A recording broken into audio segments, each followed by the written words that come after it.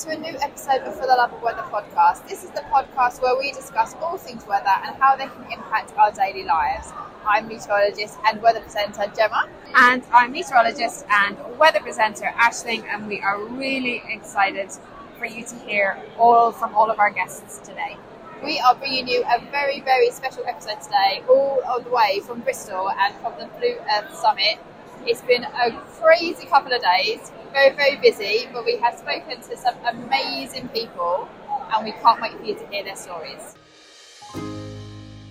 I'm Emma Askew. I'm an environmental researcher and communicator, and I founded Earth Minutes around 3 years ago, and we specialise in environmental communications. Our mission is to drive the future of environmental thinking and learning, and what we mean by that is that we want to make environmental research and science fundamentally more accessible to more people. Also, we want to make sure that we tell it in a sustainable way. So that's our kind of round-up mission, and we're a young group of environmental researchers and creatives. So we're very passionate in not only engaging young people in the environmental space, but also including them at all sorts of leadership levels. So you've got a lot of sort of sciencey in your background. You grew up near the coast. Yeah.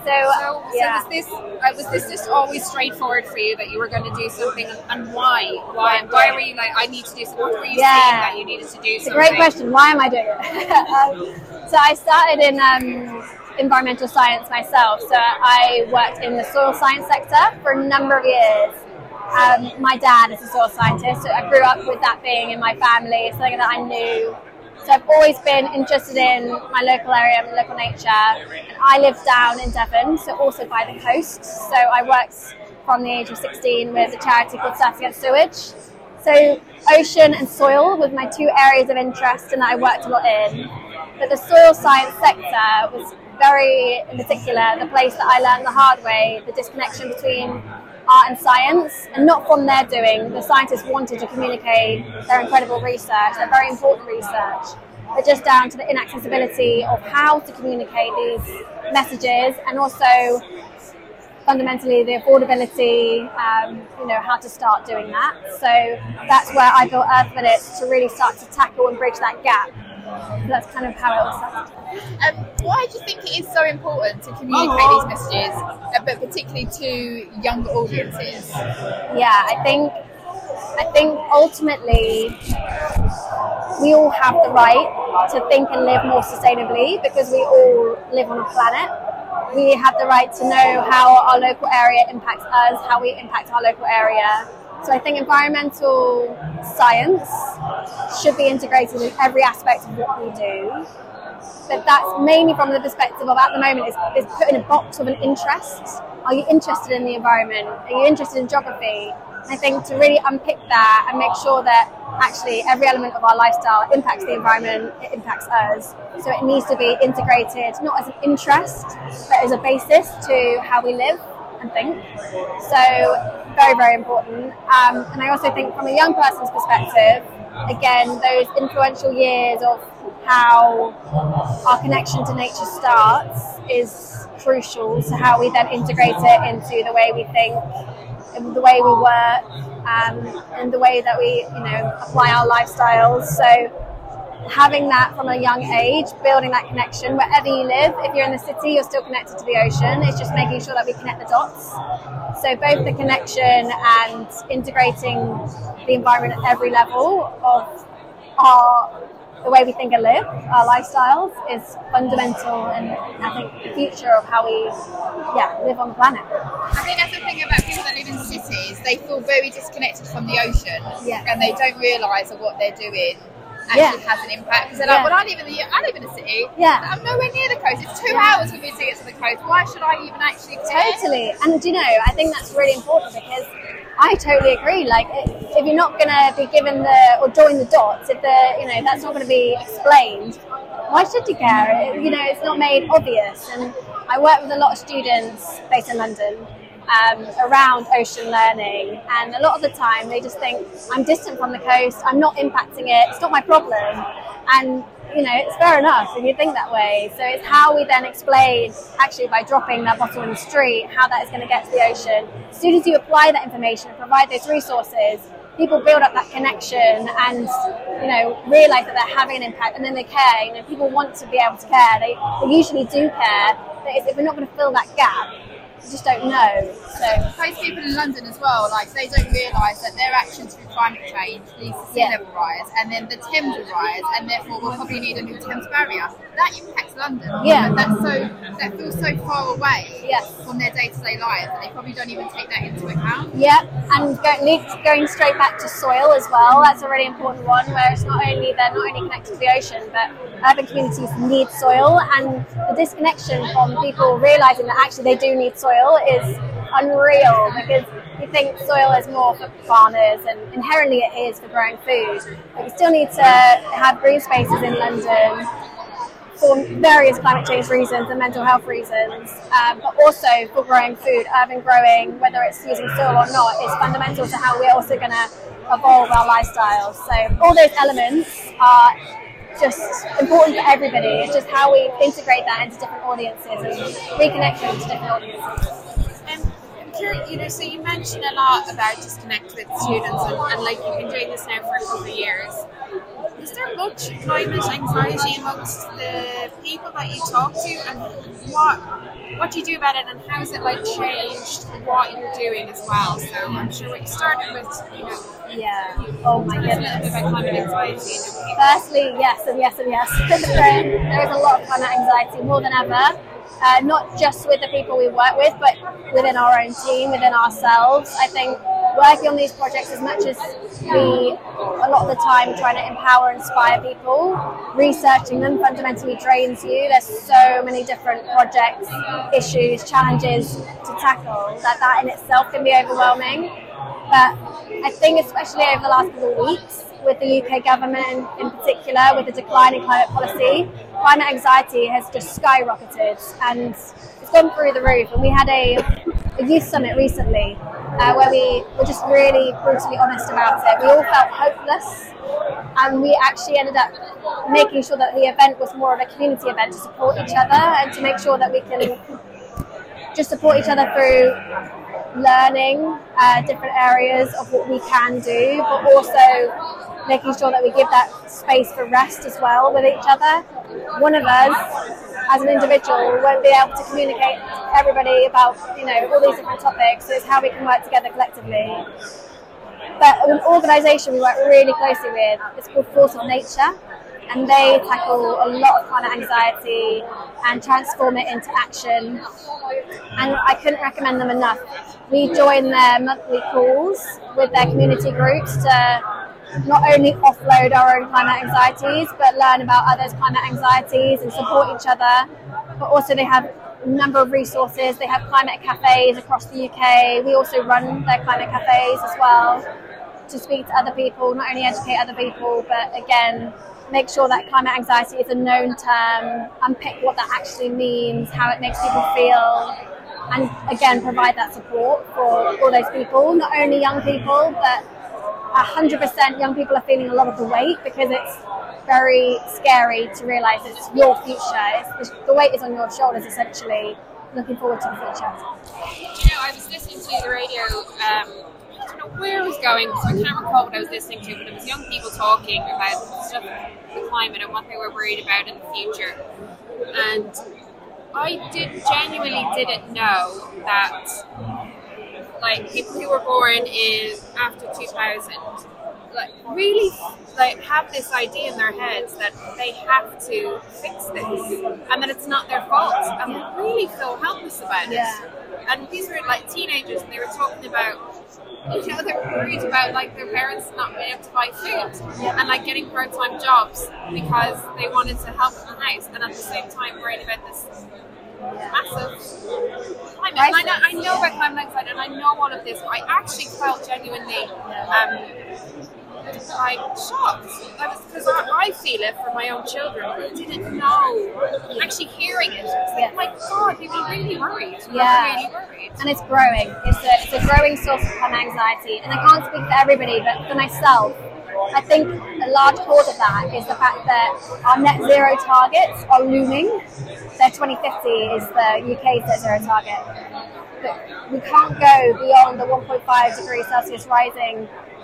And we know that that time is getting shorter. You know, people being born closer to that target are more aware than ever how short that time period is. And to be honest, seeing the delay, not even lack of action, but the pure climate delay on action at the moment is just, you know, it's so obvious that we're not going to reach those targets. So I think that's a lot of the time, for me personally, that's where that climate anxiety is stemming from. You know, we can see it. We see this summer, a lot of us can go on holiday because of the wildfires. Some of us are living there and experiencing that. So I think it's not only seeing it with your own eyes, but also just seeing the pure timeline of it is where that's all stemming from. So one last thing I'm going to ask you, because I'm conscious we've taken up more of your time, but so myself and Gemma are all about the hope, and actually in a hopeless situation you need hope. So what is your hope? Do you have hope? What hope do you see in your work? What gives you hope? At the moment, the core reason for why I have hope is community. So the people I work with, clients, young people, partners, collaborators, there's so many different people that we work with. They not only work with us to achieve the same goal, they want to share their work, their mission, but they're also fundamentally the community that hold each other together, make sure that, you know, we can not only provide each other with latest information, but also with that support of when rest is needed, to pass over the mic when someone needs to step up and someone needs to take a breather. So I think that community element is fundamentally where hope grows, and you can't have hope without action. And even sometimes being in a community and seeing what other people are doing, seeing what they're achieving gives you hope. So I think that's crucial. So I started a company in 2019. It's called 9 Trees Community Interest Company, and we're based in the UK, and we create biodiverse woodlands of the future that you can visit today. So individuals and businesses sponsor a tree or 9 trees or 900 trees, and then we go out and find altruistic landowners and plant a woodland or a nature reserve on their land, and then the individuals or business sponsors are able to visit that land and watch hope grow.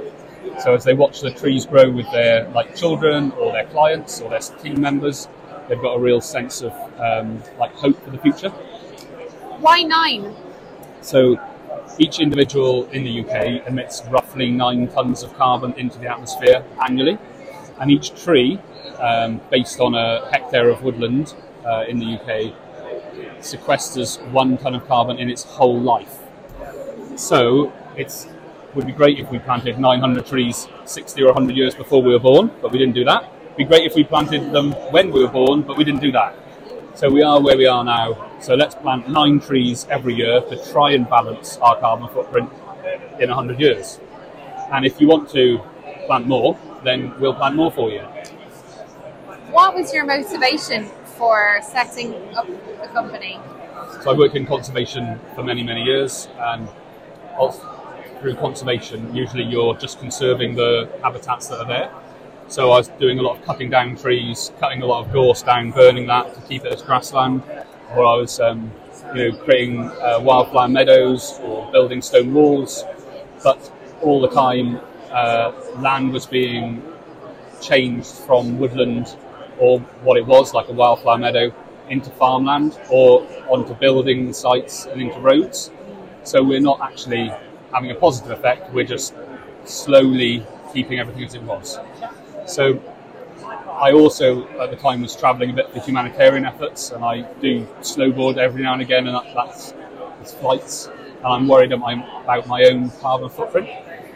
So I did just back of the napkin kind of maths, and found out it was 9 tons, and I thought if I want to balance this, I'd have to buy a big field, plant thousands of trees, and it would take a lot of time and cost a lot of money.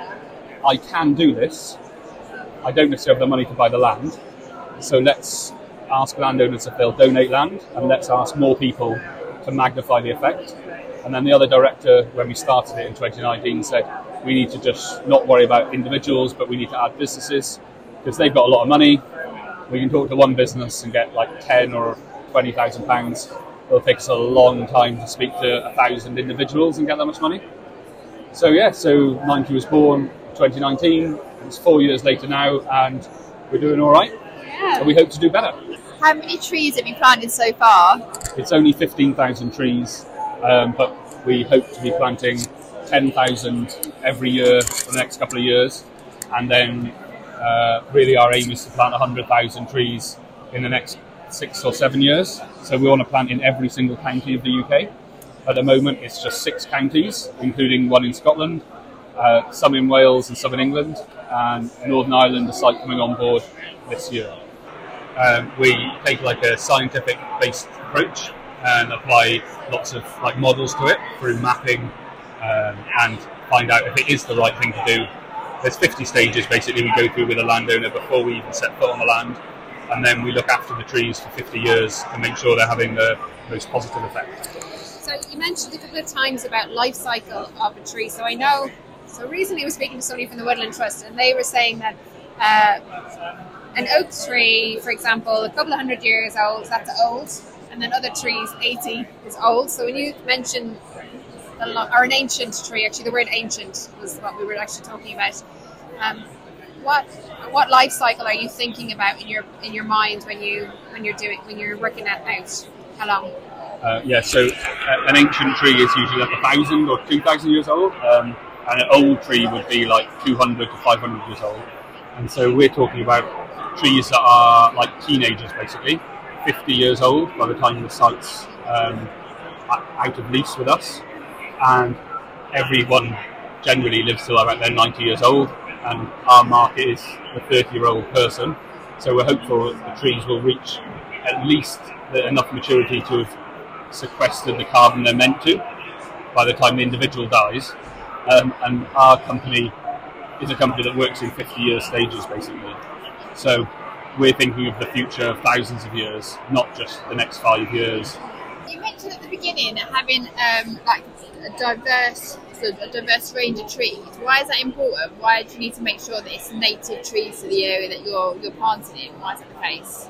So often we plant monoculture crops in the UK, and that's for sustainable woodland through the Forestry Commission.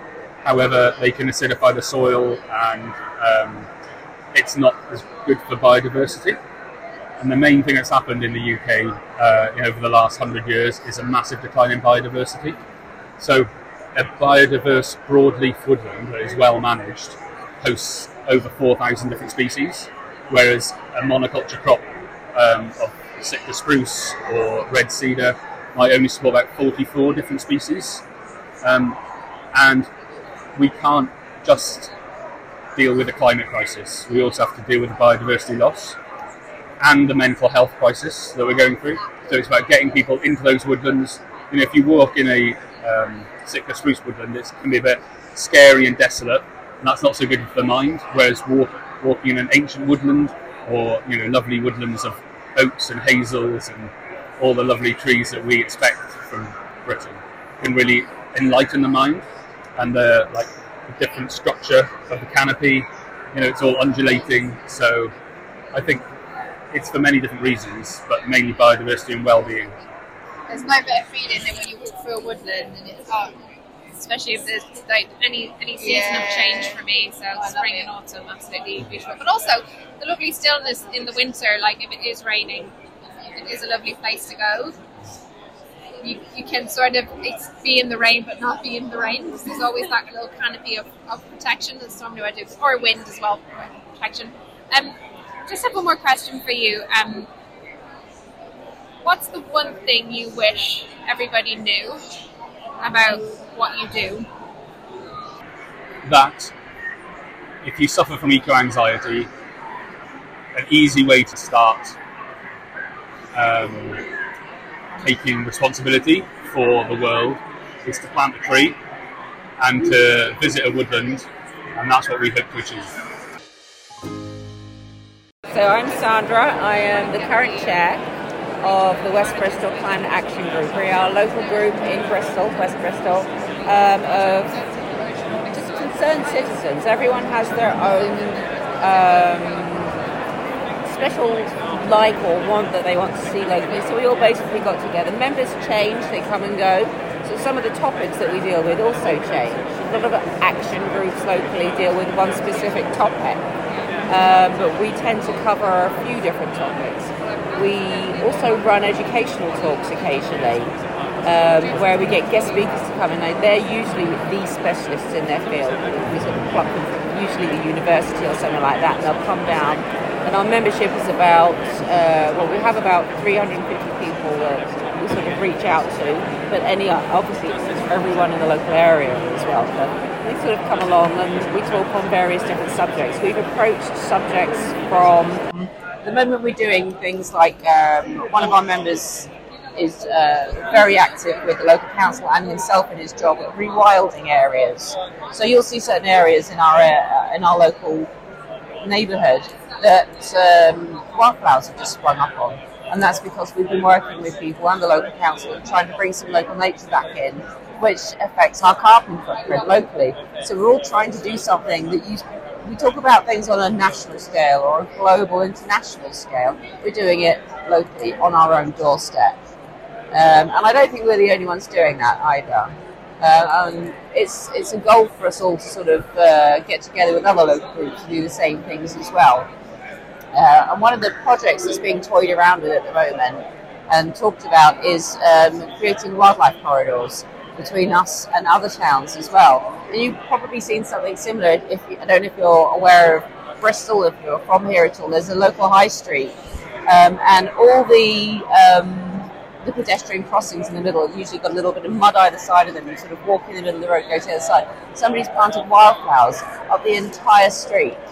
So what was usually typically grass in the past, or just a little bit of mud, now these beautiful wildflowers growing from it. And they've done that right in the smack, bang in the heart of an urbanised area. So you'll see, that wasn't us, by the way, that was somebody else, so I can't take credit for that. But again, another project for the future is rewilding parts of beautiful local areas that have just become, they're still green areas, but we're trying to bring back some of the lost wildflowers that come in. Some other members have dealt with things like the carbonisation that we see with the amount of traffic on the road, transport, public systems, trying to encourage people to find good ways of moving away from always getting in a car to go somewhere, maybe go out on foot, use public transport, get a bicycle, and do things that you can do that won't cost anything. If you go and you want to exercise, so maybe go to the shops less, find somewhere local that you can walk to, so you'll actually be getting fit. It won't be costing you anything, so you won't have to pay for it. You'll still be getting your shopping, you'll be reducing the carbon footprint. There's all these kind of, I don't know, sensible, but these different ways of thinking about things that we do on a daily basis that we can do that have a massive impact. And you might think, it's just me, what difference is that going to make? There's billions of us on the planet, and if we all did stuff like that, it would make a huge difference. So you kind of jumped straight from talking about something local there to something really big. So you went from small to local. So what's your motivation? What was your motivation for thinking? Like, what has brought you to the point where I really need to work at this, I need to do this? What's your motivation? It's always been there. I think it's been there from when I grew up. And I think a lot of people are like that as well, but you become sort of complacent in the world that you live in. I've got a driving licence. I used to have a car. I didn't think about it because it was convenient for me to get to work and to go to different places. And then when I moved to Bristol, it was really expensive to park and I couldn't find a space. So I moved away from it because I knew I could walk. And then I was like, I actually kind of like this. And I moved on from there. And it snowballs. It's usually the butterfly effect, I think they call it. Something small happens, and it's not necessarily something that you plan, and then it rolls on from there. And once you reach one goal, keep that and move on to the next goal, and then another one, and another one. Before you know it, you've done all these different things, variety of things, and you've made a change to yourself and those around you. So you mentioned at the beginning of the podcast, a lot of people come and a lot of people go.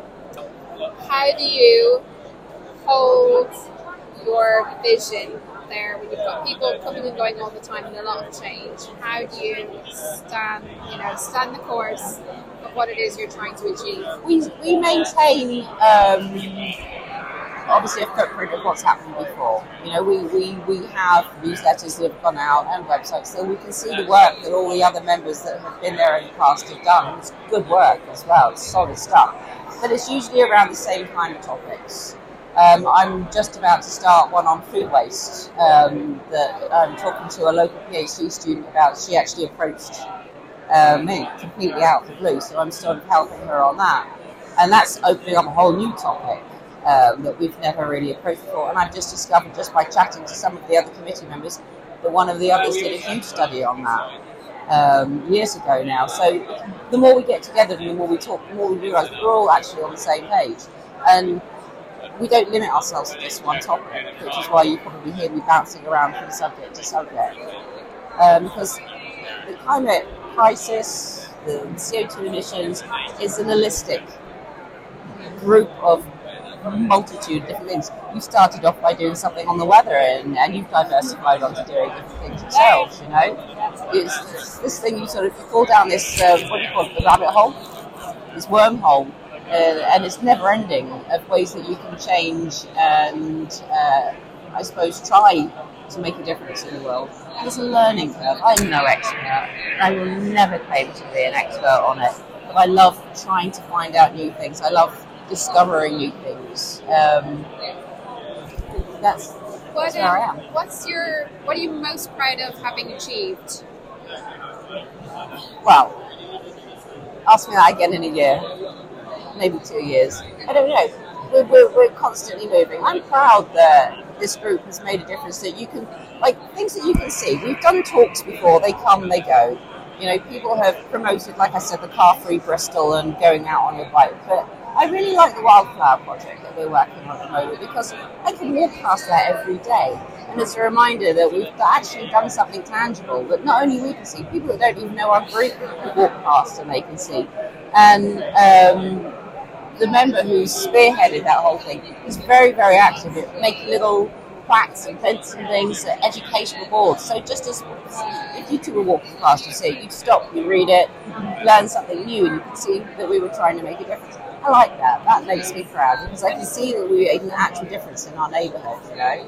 Getting the conversation to continue even when you're not around. Yes. Yeah. So we spark interest in people, and that's what it's all about.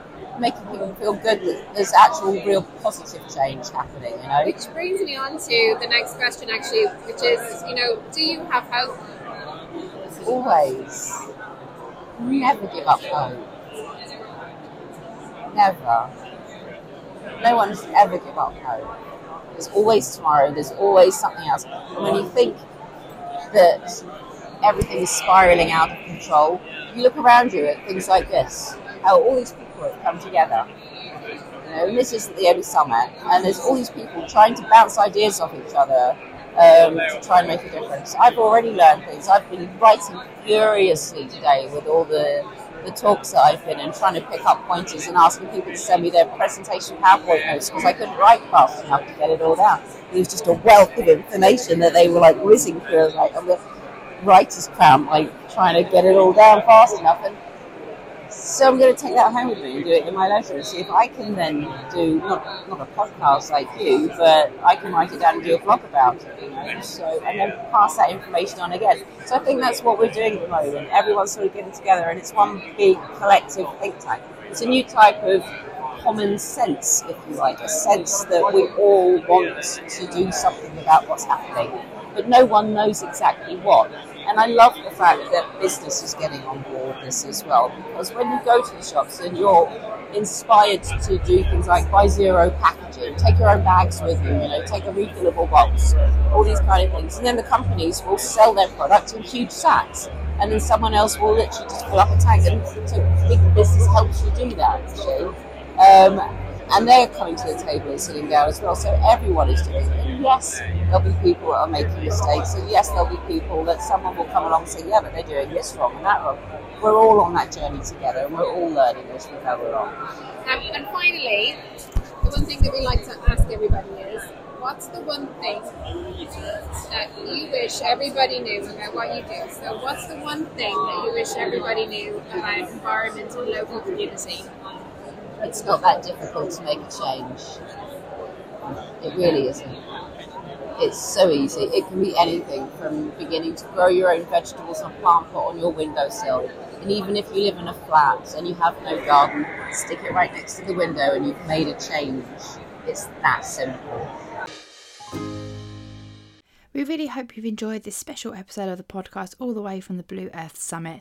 If you would like to subscribe, rate and review the podcast, that would mean a lot to us. It really helps other people find our podcast and we get to share our love of the weather with more people. If you'd like to follow us on Instagram, we are For the Love of Weather. On Twitter, we are the number 4 Love of Weather. And as always, we just really hope that you leave this episode loving the weather just that little bit more. Thanks for listening.